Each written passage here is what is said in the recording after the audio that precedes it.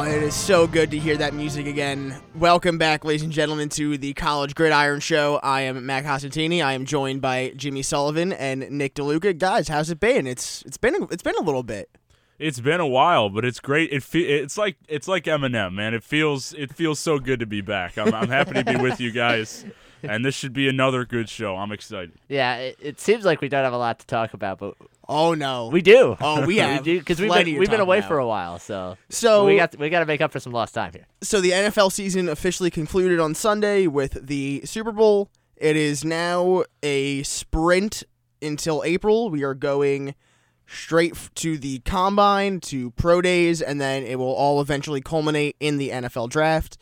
But Jimmy, I think there's someone that we don't really know what's going to happen, huh? Would that happen to be Kyler Murray? I think it might possibly be a certain 2018-2019 Heisman Trophy winner. Yeah, and it's not just that we're not sure. I'm not sure if he's sure. And you know what? We have video to support that. Yeah, so we're about to play a clip from the Dan Patrick Show where he was interviewing Kyler Murray, and we'll let Kyler speak for himself. Are you going to the Combine? I don't know. Well, wait. Dad, is he going to the Combine? Dad had no comment there. Pro Day? I mean, that's after the Combine. Yeah, you're going to do a Pro Day? Yeah? Yeah. I guess if you want to say yeah, I guess yeah. For sure. Yeah. It's okay. You can have a Pro Day, but that would imply that I was going to play football. Okay. So you're going to have a Pro Day? When do you report for the Oakland A's? February 15th. Oh, you knew that. Okay. So you're ready to go to do that. Wait, are you going to spring training? I don't know. Wait, you don't know? Dad, is he going to spring training? Another no comment here. Wow. I don't know. Jimmy, do you know what he's going to do? So first of all, that interview reminded me of when Brett Musburger and Kirk Herbstreit had Eminem in the booth for that Notre Dame Michigan game. Yes. They were asking him all these questions, and he was like, I don't know. It was literally the same thing. And by the way, those were basic questions. And those were not gotcha questions. And what is not being shown, or what you can't see because it's the audio, is Kyler Murray slouched down in a chair sitting next to Dan Patrick with his dad somewhere standing off camera answering these questions. That's my first question, is how involved is the dad going to be? Is this LeVar Ball 2.0? No one's LeVar Ball. That won't happen again. He's not LeVar. That's not possible. So not enough has happened yet. So let's just get into what he actually said. I think my favorite part of that entire interview is when Patrick asked Kyler Murray, when do you report for spring training? He knew that immediately, but then he didn't know if he couldn't answer that. And before I throw it to you guys, let me just say I don't have a problem with Kyler Murray not answering these questions. They're simple questions that I'm sure he's being asked a lot, but the way that he answered them is the problem. The aloofness, the slouching in the chair, and just saying, I don't know, instead of, I can't talk about that right now, or I'm not sure yet. That's where he went wrong. It makes him look uninterested in either sport to me, and it's just a bad look for him. In all fairness to Kyler, I will say spring training's more recent than, say, a pro day or the NFL Combine. That is in all fairness to him. We do have to put that out there. But, it's obviously a big decision for him because financially he's getting a lot of money up front to play baseball, and that's very hard to turn down. But like you said, there is a way to say, look, I'm not going to answer that question. And by the way, if you know those questions are going to get asked, don't go on the Dan Patrick Show in the first place. Just limit the media availability, do a couple press conferences, say, look, I can't answer that right now. I'm still weighing my options, and everyone would understand. Oh, yeah. Instead, this dude's just out here like, you going to do a pro day? I don't know. I don't know. And that's the problem. So I'm not as worried about it as maybe some people are. It's a little bit of a concern, but I'm more just amused by watching that clip. I mean, it was funny. It Yeah, was it was funny, hilarious. but like he should be better prepared for that. And he's gonna have interviews, and like the closer he gets to having to make a decision, there's gonna be more stuff like this, and he's gonna have to be prepared for it. And I just don't understand why he wouldn't be prepared for something like this, given the basicness of the questions, and also just the fact that everyone's talking about it, and that's gonna get asked. I think you guys might be reading a little bit too much into him knowing the day of spring training. I don't think anybody asked him when is the NFL Combine or what day would you have the pro day. So I think that was the only date he was asked, and he knew right away. If he knew what day he was going to do a pro day, that of course implies that he's doing a pro day. Or if he knows what day the NFL Scouting Combine is, that means he'll be there, right? So I don't make too much out of that comment. And look, maybe he could have gone about it in a little bit of a better way, and I won't take that away from you guys, but I personally don't read much into that. Maybe he should be a little bit more open with the media, maybe not take the time slot out of Dan Patrick's show. But for me, he doesn't know. So maybe he should have said, I'm not sure yet, instead of saying, I don't know, in the way he said it. But for me, I don't read too much into it, because I genuinely believe that he's not sure. He doesn't know. Well, he's going to have to figure that out very quickly because, as he said, the Oakland Athletics report for spring training February 16th. The NFL Scouting Combine begins 10 days after that on February 26th. So I'm not sure if there's a point where you have to declare you're going or you have to accept the invite or anything like that. I don't know the inner workings. But you have to believe that that's a decision that he's going to have to make fairly quickly. Oh, probably in the next week, I would say. You're going to get something to come down, but it'll be an interesting call to see what he goes with. My gut says he goes with football, because I just think that's, one, it's too hard to turn down. Two, the draft slot, even if he gets taken late first round, it's still really good money. And three, I mean, the wages in minor league baseball are brutal. So I don't know if he's going to want to go through 3-4 years of that before going to the big leagues, when there's no guarantee he's going to get there anyway. And he's struggled in professional leagues in the past. I mean, the Cape Cod League's not a professional league, but it kind of is, and he struggled there. So if I were advising him, I might go with baseball, but I just think football is going to be the one that he goes with for a lot of practical reasons. I will say that because baseball was the plan all along, and the fact that he's now non-committal, I think points in the direction of football. I think if he were to have gone and said, I'm not sure to begin with, or hadn't had any commitment with the A's, that might have changed the narrative a little bit. But him originally committing to baseball and now going in and saying, I'm not sure, I think that tells you where his head is at in terms of, I would be shocked if he's there on February the 16th in Oakland for spring training. Part of me feels like he's going to keep playing this game up until the point where he can't play it anymore. I think that he might show up for spring training and then leave for the combine, and then go back to spring training, play in some games, maybe go to his pro day, and then as we get closer to the draft, he's going to make his final choice to see what he's hearing from the NFL scouts, what he's hearing from his camp there, what he's hearing from the A's as far as is he going to start in A-ball, AA, AAA. Is it possible that he gets a major league spot straight out of camp, depending on how he does there? So as we get closer to that April NFL draft, I think it will become closer. And like I said, if I were him, I'd play both sides up until you can't anymore, and then make your decision. I'm with all of you. I think it was ridiculous that the A's even gave him the option to go play his senior year at Oklahoma, because they needed to know that this was a possibility, that they take him in the top 10 of the draft and he doesn't play a single game for you. Or he gets hurt. That was my thing. Yeah. He might get hurt, exactly. And that's why it didn't make any sense to me for the A's to begin with. You risk that he got hurt, and you let him leave the building. It was just bad management by Oakland, but that's why they haven't won anything. And I know that he's a very impressive talent for football, but my whole thing is, go play baseball. You're basically, all of your money is guaranteed. Even if you are playing in the minor leagues for the first couple of years, you have that first round pick money, which is more than probably your entire AA team is making combined.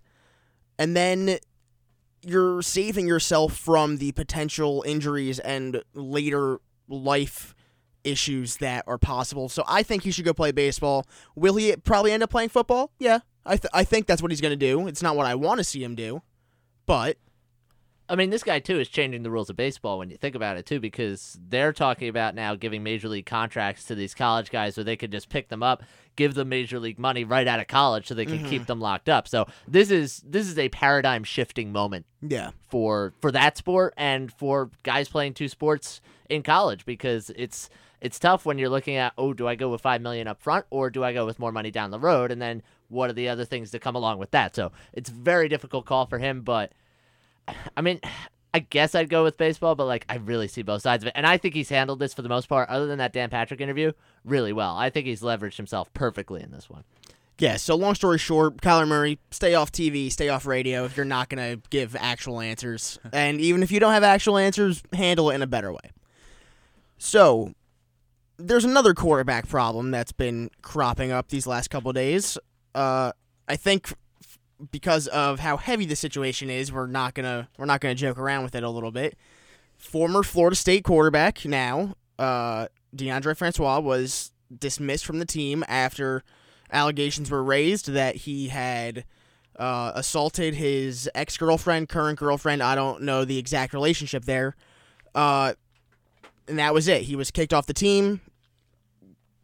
Kudos to Willie Taggart and the Florida State staff for making that obviously tough decision to lose their starting quarterback.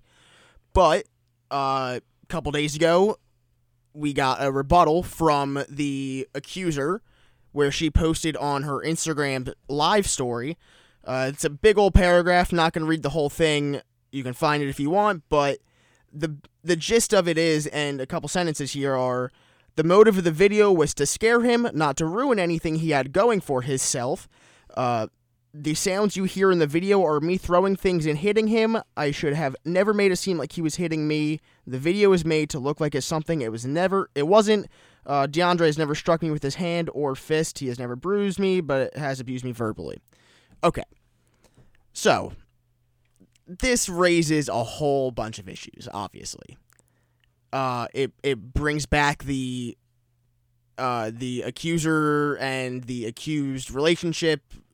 Should people immediately believe those who accuse someone of violence? And then when this kind of thing happens, it delegitimizes actual violence that has happened, and it just makes everyone look like they're out to get something. Without getting too into the philosophy or the ethics of it, how do we handle this DeAndre Francois situation now? Well, I think it's challenging because you have to expect a baseline conduct from your players. And if your players are off doing things off the field that are not becoming of young men who are taking their Division I scholarship seriously, then I don't know how you can trust them to produce on the field. And I think that's amplified by 20 when you're the starting quarterback at Florida State and an ACC program, or anywhere, but certainly a big-time program like Florida State. How can we trust DeAndre Francois to get it right on the field if we're not getting it right off the field? It's an unfortunate situation. You never like to hear about this at all, and it's really too bad that potentially we've gotten a story that may not have been 100% factual. So I feel bad for everybody involved if there was any issues with the victim, and I feel bad if DeAndre Francois has been wronged in any way.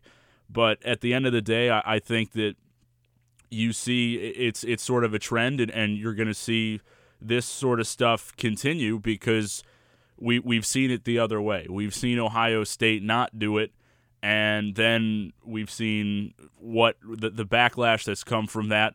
And again, there are people conspiracy theorists, if you will, who are saying that may be why Urban Meyer is not coaching this year, right? So they may have gotten rid of him, said you can retire, finish out the season, not make a scene, whatever. But I think that there are people who might even believe that that's why Urban's not at Ohio State. So I think it's more just a product of trying to handle things as a program the right way. So shout out to Willie Taggart for that. But at the same time, maybe I just hope that they did a full and thorough investigation when making this decision is the only thing I will leave this situation with, because if they didn't and they one way or another made a mistake in terms of getting rid of Francois or believing the accuser, then they've gotten this situation wrong. But as long as they did an investigation and they made the decision that they made, then I think they have to live with that. It's interesting, too, because this is kind of late breaking, but the girl, Diamond Lindsay, told ESPN yesterday that someone hacked her Instagram account. The statement was posted without her knowledge, so she's recanting the recantment. So nobody really knows exactly what's going on with this story right now. But it's one where, and we've seen it come up too, because Southern Miss just tried to bring in Art Briles as an OC, and they read the tweets basically and said, no, we're going to shut that down. But that was their intention all along. They said, we're going to interview Art Briles probably with every intent of hiring him to make them their offensive coordinator, and then that could be his gateway back into being a college head coach. And look, college football has gotten much more, with the exception of Ohio State this year and probably a couple other cases as well, much more no tolerance with violence towards women, as it should be, I think. And you see Charlie Strong in the locker room with his 5 core values, and one of them is respecting women, and that's awesome. But it's one of those where you also have to sit down and say, okay, let's just wait to make sure here, where you just make sure you have all the facts. And I'm not saying women as a whole lie, because usually they don't. This is I view this as an outlier. Absolutely. I really do. Absolutely. This is just one of those cases where everything's hitting the fan right now. Nobody knows exactly what to believe. And the other thing I just want to say about this, going beyond the sort of big picture, with Francois, there have been so many character red flags with him. I saw Jim Nagy with the Senior Bowl tweeted out, we wouldn't have invited him. We have never seen more character red flags than we have seen with DeAndre Francois. So this, I don't want to describe it this way because it sounds callous. It was a little bit of an excuse for Willie Taggart to say, all right, gone. And it's one of those where it happens and you say, okay, he's out. Because even if, let's say this didn't happen, it's still a trend of behavior, and it's still not acceptable. And he had that one really good season in 2016. He gets hurt in 2017, comes back last year, and everything goes to hell for Florida State. But it's one of those where he sees, okay, he's in trouble. This is, I don't want to say an opportunity, but it's a reason for us to get him out of here. And it's an addition by subtraction type of thing for Florida State, where I think they can replace him and say, okay, he's gone. He was not good in the locker room. He doesn't seem like a great guy. Let's get him out of here. Let's start fresh. So bigger picture for Florida State here is this upcoming season, where they are going into their next year with quarterback James Blackman, who did not look great when he replaced Francois when he got hurt. They have a redshirt freshman, Jordan Travis. They're the only guys they have on scholarship. They have a guy, Nolan McDonald, who is described as a high-end walk-on, but that's kind of all he is a walk-on. And that's it. They have 3 quarterbacks to their name, one that did not perform well when given the chance, and then 2 guys who haven't proven anything. They have signing day was today. I don't believe they made any big pickups at quarterback. I think they lost one to Maryland. So they got some issues. This year was bad for them. I don't think anyone's debating that. They went 5-7 in the ACC, which is not something that we're accustomed to seeing them do. And if they don't get their quarterback situation figured out, they're going to be looking at another very dismal season. And they're playing a tough slate, too, because they're starting the year against Boise State at home, which doesn't sound like a difficult game. But Boise State is good year after year. Boise State can go in there and beat them. And then you got Louisiana Monroe as a win. That's their token. Let's get to 6 wins game. Mm-hmm. Then conference play starts. I mean, they're at Clemson. They've got Syracuse at home. Miami might be better. You never know. At Boston College. Those could be 4 losses right there in a row. At Florida, probably a loss. They've got Alabama State. That's a win. Yeah. But it's gonna be tough for them, and they've fallen behind in the ACC. You think about 2017, they lose Jimbo Fisher to what should not be a better job in Texas A&M, but it is right now. Yep. He got out at just the right time. Yep. And now Willie Taggart sort of inherited a mess, but he's not also helping himself because he just has not done a very good job. It'll be a new offense this year for Florida State too. Do we know who the offensive coordinator is? Not off the top of my head, I do not. But I see you do. It would be a man by the name of Kendall Briles, ironically enough. See, that's a juxtaposition right there, because you get rid of Francois for that, and then you bring in Art's son. Now, granted, I don't know what Art's son had to do with that, but it's still not a good it's look. just weird. No, the end of it's it. so. I actually think that he's a pretty darn good offensive coordinator. Yeah, I From mean, what I'll I've- give him from that. what I've For sure, heard. yeah. Worked with Lane Kiffin at FAU, and he's pretty well respected. So we'll see. But again, who knows how Francois even fit in that offense and what Kendall was looking to run and looking to do.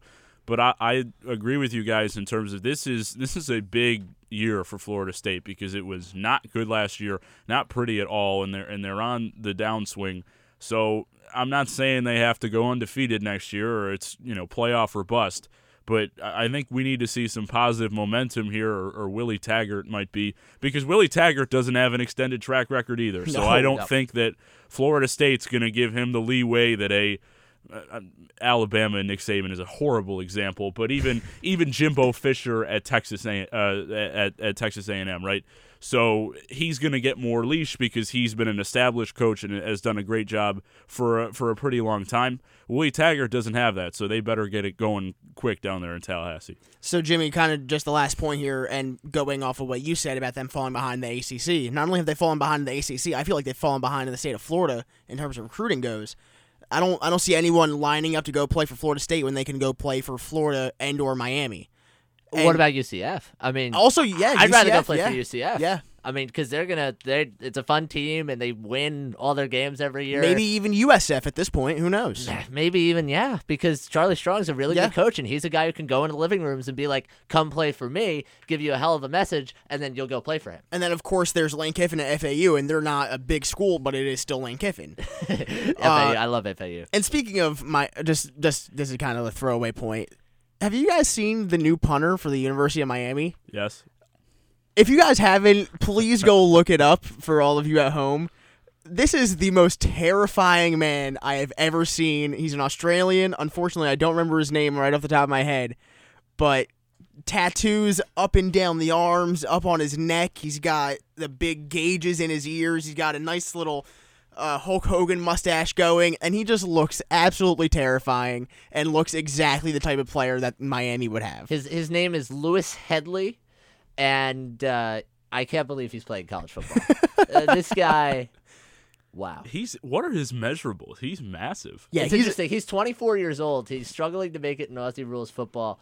So now he's coming over here to play for Miami, and there's a highlight video of him, so he's got to be pretty good. 6'4", 215 There it is. pounds. Wow. All right. Wow. Wow. That's not a punter. That's not a punter size. As Deadspin says, Headley may look like a hardcore singer that will, at any point in time, scream, "Open up the pit!" All right. So, yeah, please go and look at his picture. I beg you. You will not be disappointed. So our last little talking point here today is kind of a more interesting thought experiment, let's call it. So there was a Bleacher Report article yesterday about how Trevor Lawrence must resist bolting college football for quick pre-NFL cash. I can already see where this is going. The agent for Tom Brady, Don E., believes that Trevor Lawrence could be the next Joe Namath. He is the co-founder of the Pacific Pro Football League, which is planned to start in July 2019, and he believes that his quote is, "Our player population will be players such as Trevor Lawrence at Clemson. We would like to make him an employment offer, professionalize him right away, be our Joe Namath." What?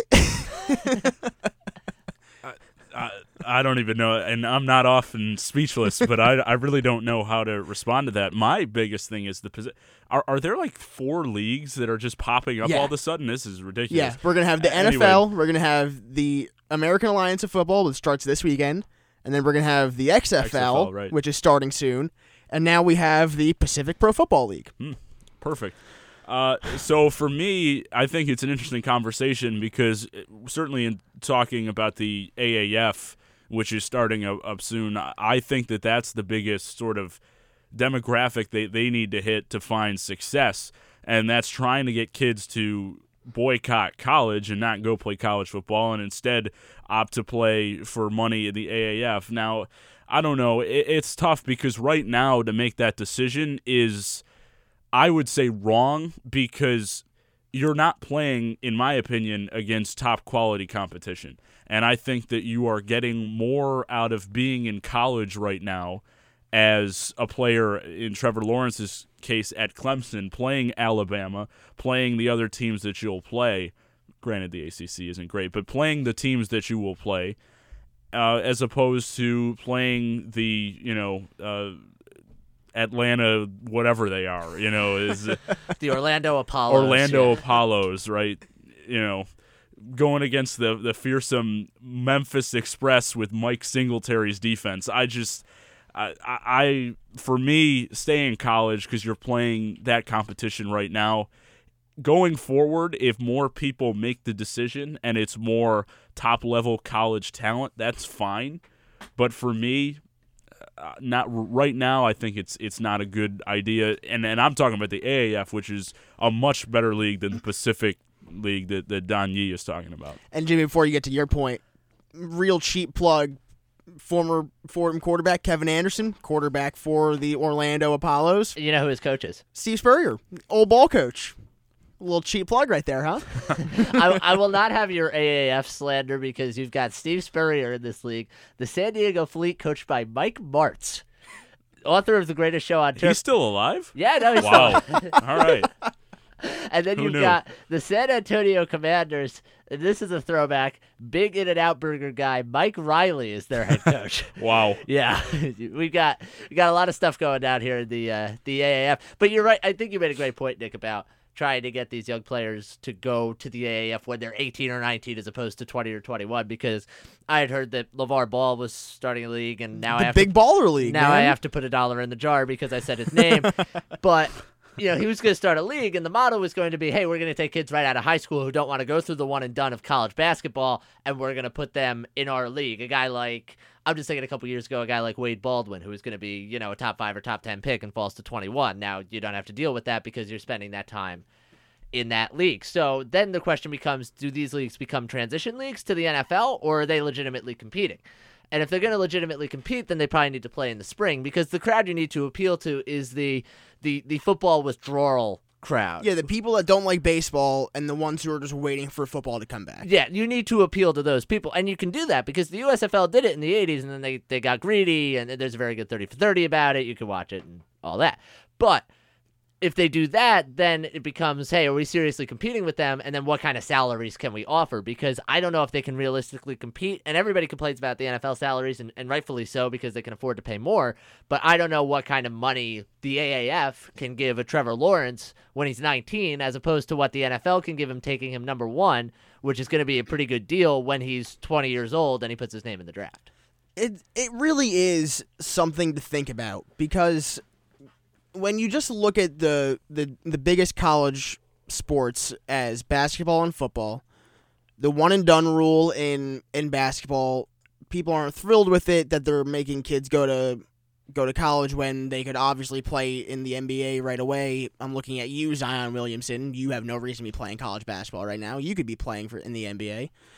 And then when you look at college football, my argument is, I like the 3-year rule because the NFL is such a different game where these guys at 18 years old are not physically ready to go and play in the NFL. Like, imagine last year, Tua Tagovailoa, as a fresh little baby boy at Alabama, goes and plays in the NFL instead and gets the daylights knocked out of him by J.J. Watt. I mean, as in terms of the physical readiness, it's fine. But when you look at these leagues, Jimmy, your point is great. Are they just going to be feeder leagues? Are they going to be like a farm system for football, which people have been begging for a while?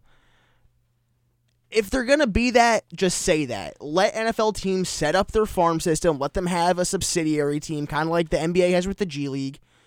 And we'll all go from there. We'll all be happy. Whatever. It'll give guys time to develop, that they don't spend wasting their careers in the NFL, just bouncing from roster to roster. They can play and get notoriety. But don't sit there and tell me that you want to be a legitimate competitor to the NFL.